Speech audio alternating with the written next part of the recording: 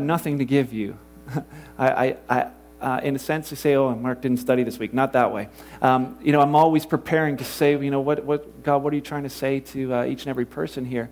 But we learned last week that the word, it's not guaranteed to bear fruit in your life. If you weren't here last week or the week before, normally I wouldn't do this, but those are two messages I think every person in our church here in this group needs to hear. Not just once, even maybe a few times, just going through that. A couple weeks ago, we talked just about having a picture, vision for your life, vision, what it means for our church here as Kingsway, vision for you as a family and parenting, whatever it is, but seeing that vision, definitely one. You can find them online on our website. The second one, last week we talked about the heart.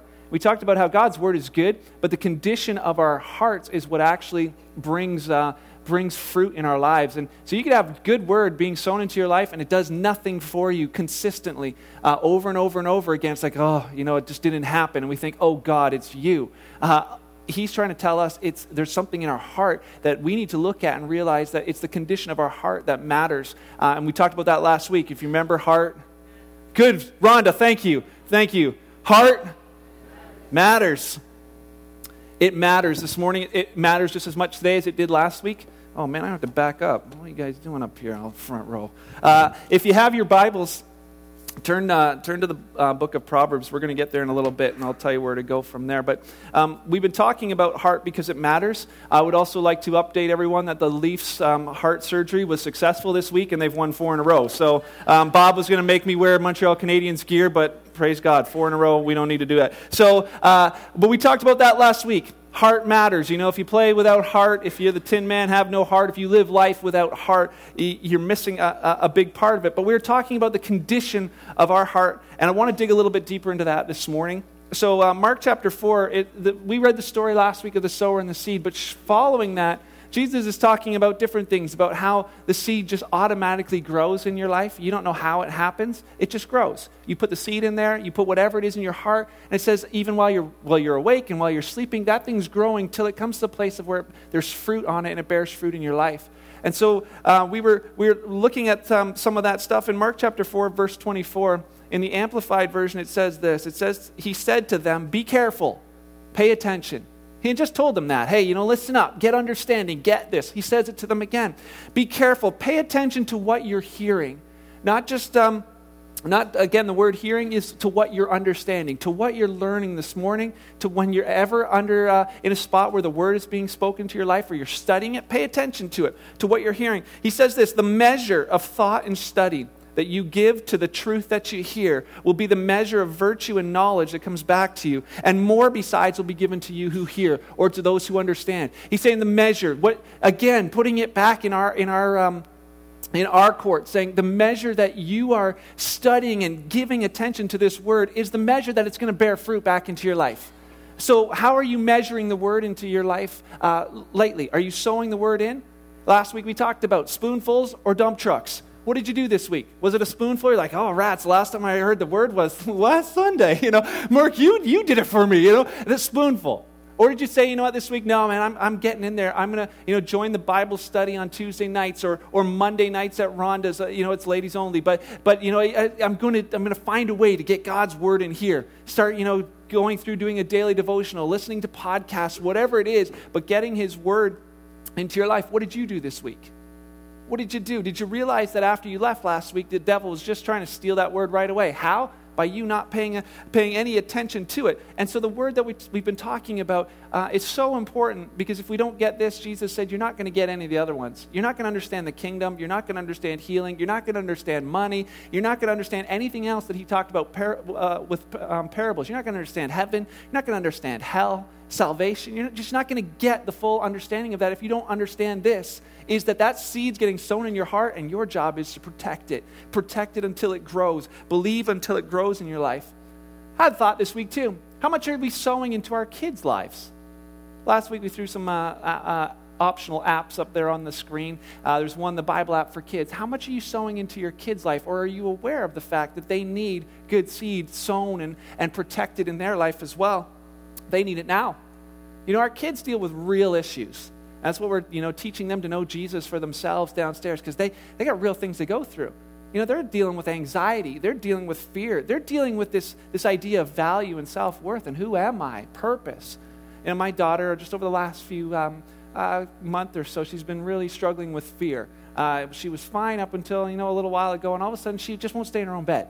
In the middle of the night, multiple times, she's finding her way over. I had a bad dream, I'm scared. And so last, Friday night, Beth and I thought, we're going to sit down and we're going to watch a movie and just spend some time together, get 4 kids in bed early. And she's like, I'm scared. And we're like, oh, okay, we want to sleep in, Mom and Dad's bed with the heated blanket. Like, oh, okay. But she sleeps in there for a little bit, but doesn't sleep. And she just comes down, she's scared. I'm like, okay, why don't you take your little iPod that we bought you for your birthday, and you can just play some games up there, and hopefully she's going to fall asleep, right? So we can just enjoy some just downtime. Well, we're downstairs, and her iPod, she can text on it. So all of a sudden I get a text, and it says, in homeschool printing, spelling, scared dad, S-K-A-E-R-D, scared dad with a sad face. And I was like, oh, great. I'm like, Reese, I told you, just text me if something happens up there. And she sends back a little one, sad face Reese, happy face dad, right? Like, I said, okay. I'm like, oh, it's just cute, but I'm like, oh, said Reese, I love you. And she's like, I love you too, Dad. And then she texts me back a little bit later, I feel like puking, P-Y-U-K-I-N. And I'm like, oh, great. And I know she doesn't, right? So I'm like, okay, just make sure you puke in the toilet and not in our bed. I don't want to get electrocuted, right? So we got an electric heating blanket in there. So I text her just, puke in the toilet and not in the bed. I get a little bit later, I tried, Dad, and I'm like, I'm thinking, she puke in our bed? And then she's like, did you fall for my joke? And I'm like, okay, this is got to stop, right?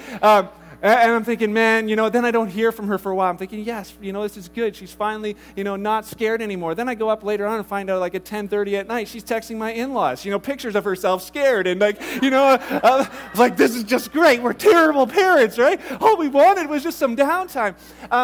But then I began to realize that, it's bigger than just this idea of, hey, Reese, you don't have to be scared. As I sat with her in her bed and I was talking to her, you don't have to be scared. I realized that she needs exactly what we need.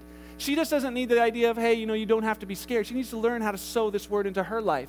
That as I began to talk to her about the fact that Jesus is always with you. He says that he never leaves you, never forsakes you. You've got somebody greater than you. Yes, there's scary things that are going to come into your life, but it's not just the idea of knowing things in reality, to say you don't have to be scared because I showed her all the doors are locked, and you don't have to be scared because all the windows are closed. You don't have to be scared because the outside, it's too cold for anybody to be hanging out there anyways, just waiting to come in. So, but none of that stuff matters. But as we began to speak the word to her, God didn't give you a spirit of fear, Reese. He's filled you with his spirit of love. He's filled you with power. He's given you a mind that can just be at peace. And she's like, okay, Dad, it's all right. Just go. She's like, you don't even have to lay with me anymore. And I was like, sweet, I'm going to bed. So she goes to sleep. The next morning, she wakes up and she's singing in the hallway, and she's singing this song. It's to the tune of God Rest Ye Merry Gentlemen, but it's her own words of, I don't have to be scared because you are with me. As I hear her singing those words, just, reiterating it, planting it deep into her heart. She came to our bed last night, but, it's got to sow that in there a little bit deeper. But realizing that it takes some time. Take some effort, but our kids need it. They need it. Don't wait till too late to, or somewhere down the road to think, our kids can be spiritual. They are now. And I encourage you to be sowing that into their life. We talked about heart conditions last week and about how Satan's trying to steal the word right away. He's trying to take your attention so that you're not paying attention to any of it and you miss it. We talked about how the seed, when it's planted, it takes some time to grow. Remember, and you think, if you give up before you see something push through the surface, you miss out on what God wanted to do in your life.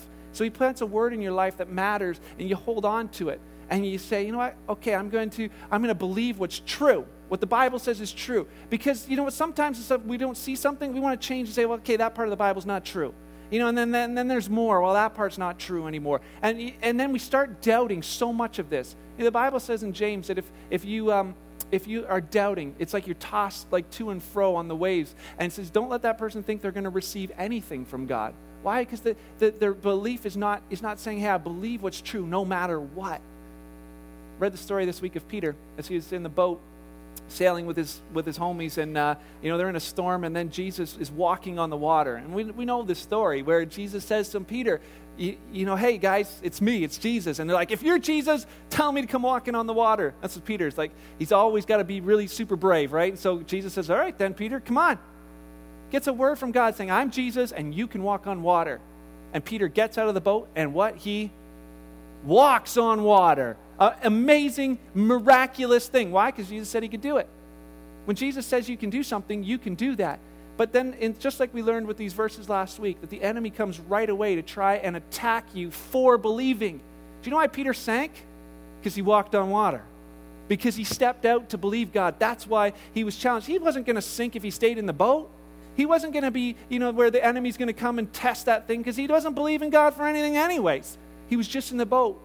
So you say, you know what? The enemy's attacking my life. Good. Means you're doing something. Means and to say, keep believing God. Keep staying in there and say, okay, God, I trust your word is true no matter what. I don't see it in my life yet. My kids are not saved yet, but God, I'm believing you that you're a God who saves, that it can be generational, that and praying their eyes would continue to be open and holding onto truth. Maybe you're looking and say, you know what? I'm believing you for healing, and I'm not seeing it yet. Say, I'm going to just stay believing in truth. I'm not going to doubt. God, I'm going to believe what you say is true no matter what. No matter what. Learning to just trust God and trust that his word is true. If it's not true, there's a whole lot of you here this morning that are wasting a lot of good time. There's probably still Boxing Week sales on somewhere where they couldn't clear out every dollar store or whatever. You could be there right now, shopping to your heart's content. Or you could be skiing somewhere. Why are you here this morning? Because if one part's not true, then potentially Jesus dying for you, giving his life for you to save you, that's potentially not true as well. So if you say, I believe it to be true, I believe it to be true. The other thing is that what you believe matters. It matters. What do you believe? Jesus said that to Peter. Who do you say that I am? My question for you this morning is, what do you believe? Do you believe the word of God? It doesn't matter if I believe it. I can't believe it for you. What do you believe? What you believe matters. There's stories of how they capture elephants. Probably heard this, where they take baby elephants, tie them to a tree with a chain that they can't break. That elephant will pull and pull and pull until it gives up and his spirit is broken and realizes, I can never get away. Those elephants, they can put them on a chain later on in life when they're huge. They got a chain around their ankle that's tied to a little stake, and that elephant won't move. Why? Because what does it believe? It believes that it's bound. It believes that it's captured. It believes that it's powerless. And yet we know that all it takes is 1/100th of its strength to pull that peg out of the ground, and it's on its way to freedom. But what it believes matters. What are you believing? Believing, oh man, I can't break that habit. Oh man, the devil's just got me so bound up. Galatians says you're free. We studied all the way through that. You are free because you're already free. You've got the greater one living inside of you. You've got, the Holy Spirit of God, the one who raised Jesus from the dead, living inside of you, and you are free. But I just can't kick this habit. That's sin. I can't stay away from it. I'm powerless to it. You're not. You just don't understand the freedom. What you believe matters.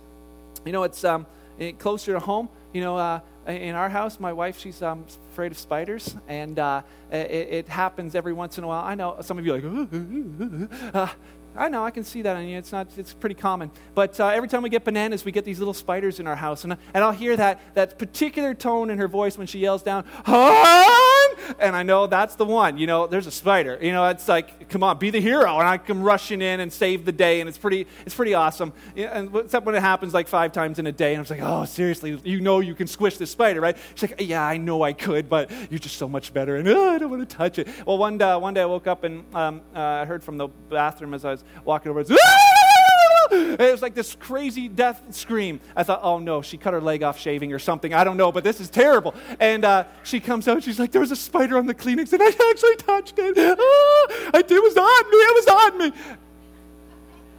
Sorry, hon. It's good. It's a good illustration. But I'm not going in that bathroom ever again unless you go in there and kill that spider and show me the guts. I need to know that it's gone. As the guy went in there, found it, sure enough, it was there. It was not quite as ginormous as she had made it to be, but it was this little thing. How does something so tiny have so much power over a person? When you can squish it, it's something about what you actually believe. It affects, how your response and your reaction to life. Spider's one thing. It matters in big areas of life too.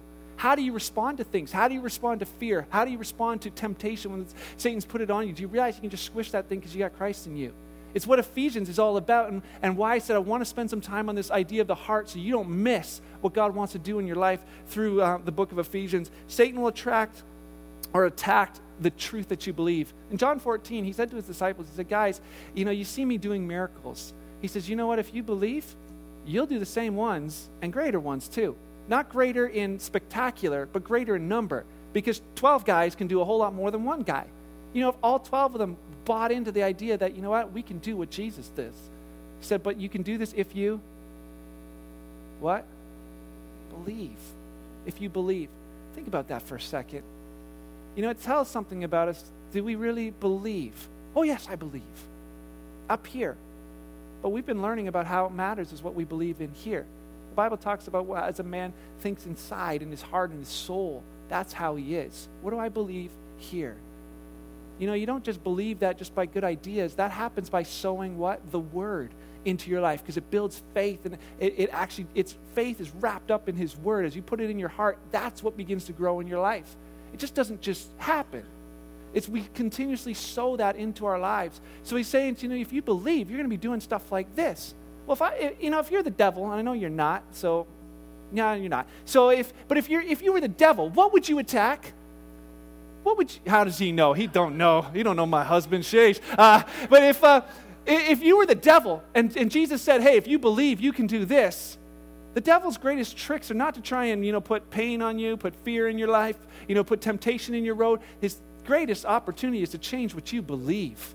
If he can change what you believe, you're powerless, right? If you believe a spider can, destroy you, you're powerless. If you believe that chain around your ankle is strong enough to hold you, you're powerless. He didn't have to do anything. But guess what? If you believe that those chains are broken in Jesus' name, they're broken. Look out.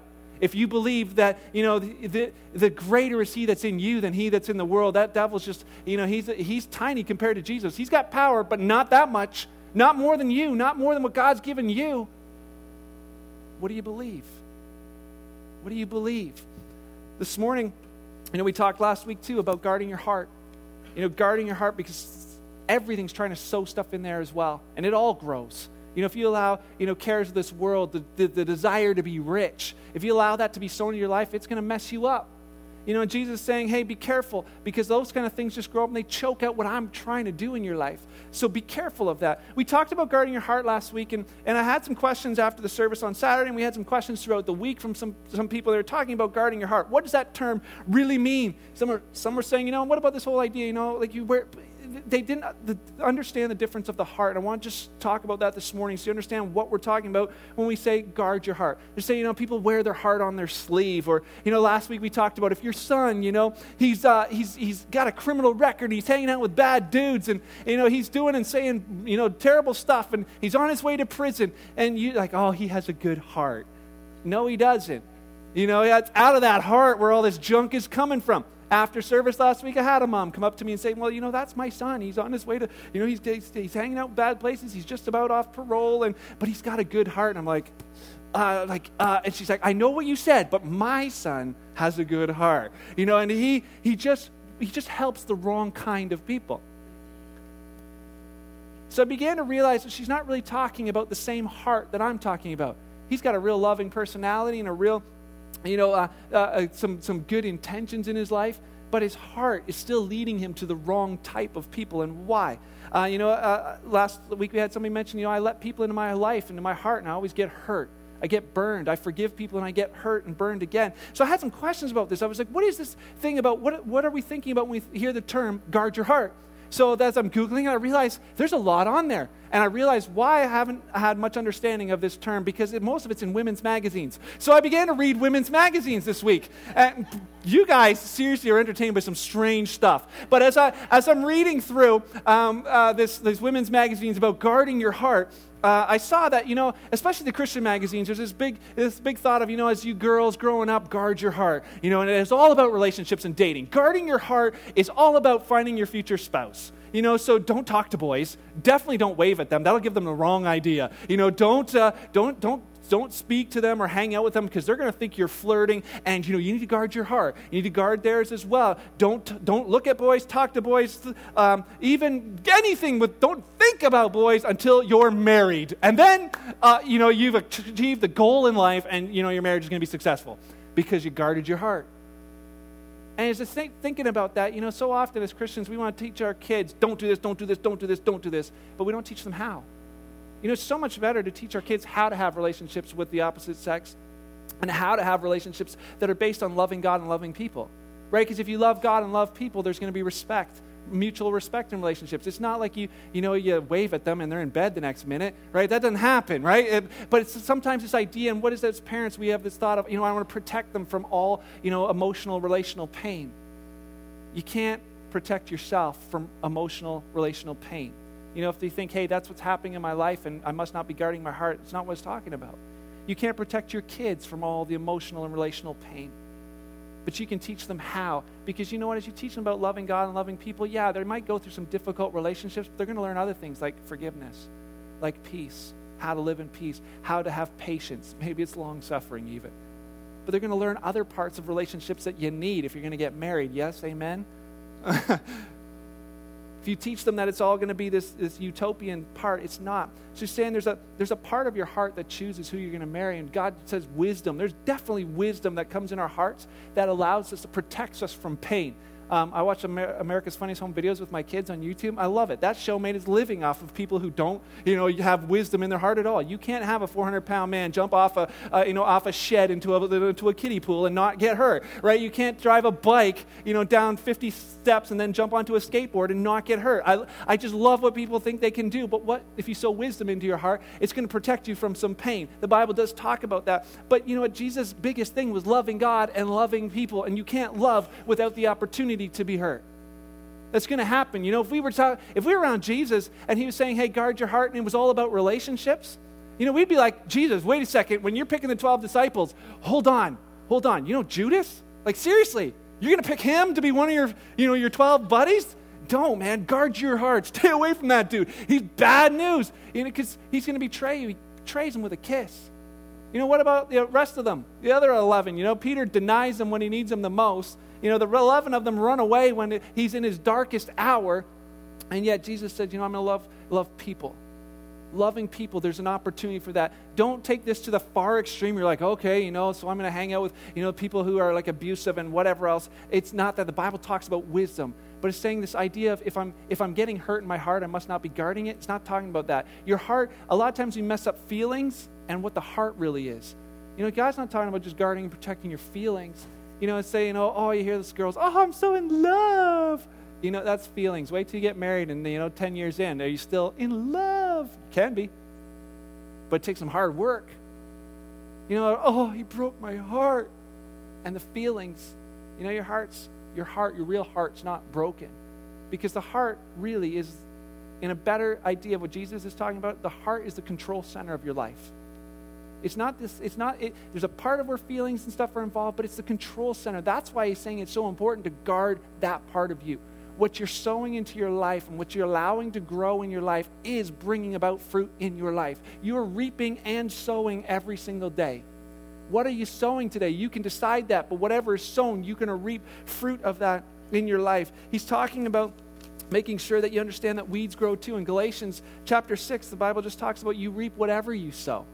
If you sow to your flesh, you're going to reap from the flesh corruption. You ever have that? You sow that temptation, man, this is going to be awesome. This time, it's going to matter. I know last time was kind of empty feeling, but this time it's going to do it. If I could just make that much more money, or if I could just date that girl, or if I could just whatever, look at that online, or whatever it is, it's going to matter. And it's always empty. He says you're sowing to your flesh, you reap corruption. But if you sow to your spirit, you reap life. If you're sowing the word in there, you're going to reap life. The word is Zoe. It means everlasting life. It means abundant life. It means blessed life. It means fullness of life. We talked about it. Our job is to equip Christians, followers of Jesus, to live lives that are victorious, because it's not a guarantee. I want to leave you with these thoughts as we're almost done. How do you do it? How do you guard your heart? How do you start making a difference here so that you can see fruit in your life later? Two scriptures. I want you to write them down. There's a spot in there that says notes. Write them down because we're not going to have a chance to go through them all. But Proverbs chapter 7, verse 1 to 3. I love it. It sounds music to my ears. Why? Because I know you're going to go and do something with it. And if you write something down, you're 20% more likely to remember it, so that's good too. Proverbs chapter 7. says this, my son, keep my words, treasure my commands within you. Keep my commands and live, and my law is the apple of your eye. Bind them on your fingers, write them on the tablet of your heart. He's saying, keep my words, guard my words, pay attention to my words. Not just about, the words you hear, because there's commands you're going to hear all over the place that are going to tell you, hey, you know what? We don't talk about religion and politics. It might be a command at your work, but he says, keep mine. Where Jesus, his disciples had the same thing, where people said, hey, you don't talk about Jesus anymore. And he said, we can't help but talk about Jesus in Acts. We know he's changed our lives. Having that is saying, keeping his commands. And it says, and live. The word live in Hebrew is called shea. It means to be full of life. It's similar to that word zoe. It means that fullness of life, that living prosperously, being fully alive. When I was in Bible school, my brother got a dog. It's this little black and white puppy, really super cute. And he's like, yeah, we're going to name it Buddy or something like that. And I was like, no, you know what? I'm in Bible school. You should name it something that matters, like the word shea. Let's call this dog Shea. And he's like, it means full of life. He's like, it's kind of lame, but the meaning's cool, so we'll call this dog Shea. We called the dog Shea, it died. So it didn't matter. But he's saying, you know what? Have this idea of being full of life. Full of life. Braveheart said it really well. Every man dies, but not every man really lives. Every Christian might be around, but not every one of them really lives fruitful lives. Which one are you going to be? There's a determination in us to say we're going to do something different, and what is it? He says, hide this word. Hide my word. And it doesn't mean hide it between now and next Sunday on a shelf somewhere. Hide it somewhere close to you. He says, bind it on your fingers. That's why I keep it real close to you wherever you are. Write it on the tablet of your heart. I don't know how he knew there were going to be tablets around, but, everybody's got an iPad, a tablet, a phablet. Yes. Write it on the tablet of your heart. Every one of you, you're Apple by nature. You got, like he says, keep it in the apple of your eye, and, there's an iPad in every one of you. And he says, write on that tablet inside of you the word. Keep it close to where your heart is. And he says, how do you do that? I read the word. I've done all this stuff. I've tried what you're talking about, and I don't see I don't get it. How do I get it in here? What's the difference between here and here? He says this, guard your heart. Write it on the tablets of your heart. He's saying, my son, put it in there. Get it in there.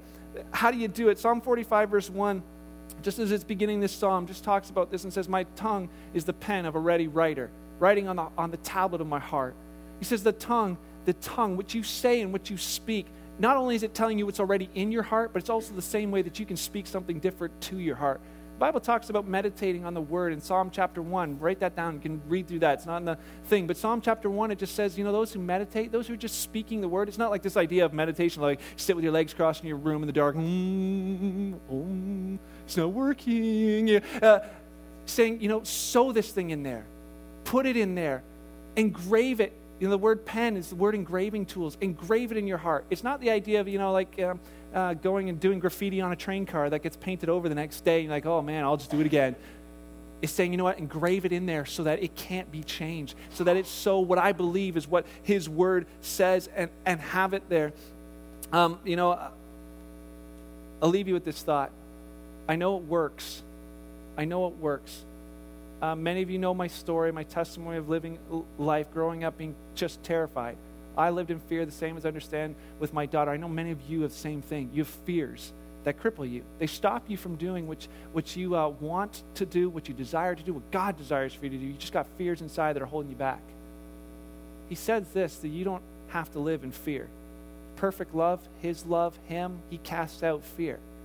So as a kid, I realized I was terrified of speaking in front of people, but I was scared to talk to anyone. Like, people just scared me. I don't know why. I thought everybody looking at me was like, angry at me. Some of you are, because you wish I was done. But, it doesn't bother me anymore, so sorry. But he set me free. So, but this idea of it would matter so much that I would be crippled and hindered from doing anything. I thought I would have no friends, and I didn't have any friends. Why? Because I thought everybody hated me. I thought I was a loser. I thought all of this stuff about my life, and it was fear-based. I was afraid of what people would think until, as I got through and I started getting to know Jesus, my parents said this too. He said, you know what? Begin to sow this word into your heart. 2 Timothy 1:7, they just gave me one verse and said, you know what? God's not giving you a spirit of fear, Mark, but a love, power, and a sound mind. Why am I doing that with my daughter? Because it works.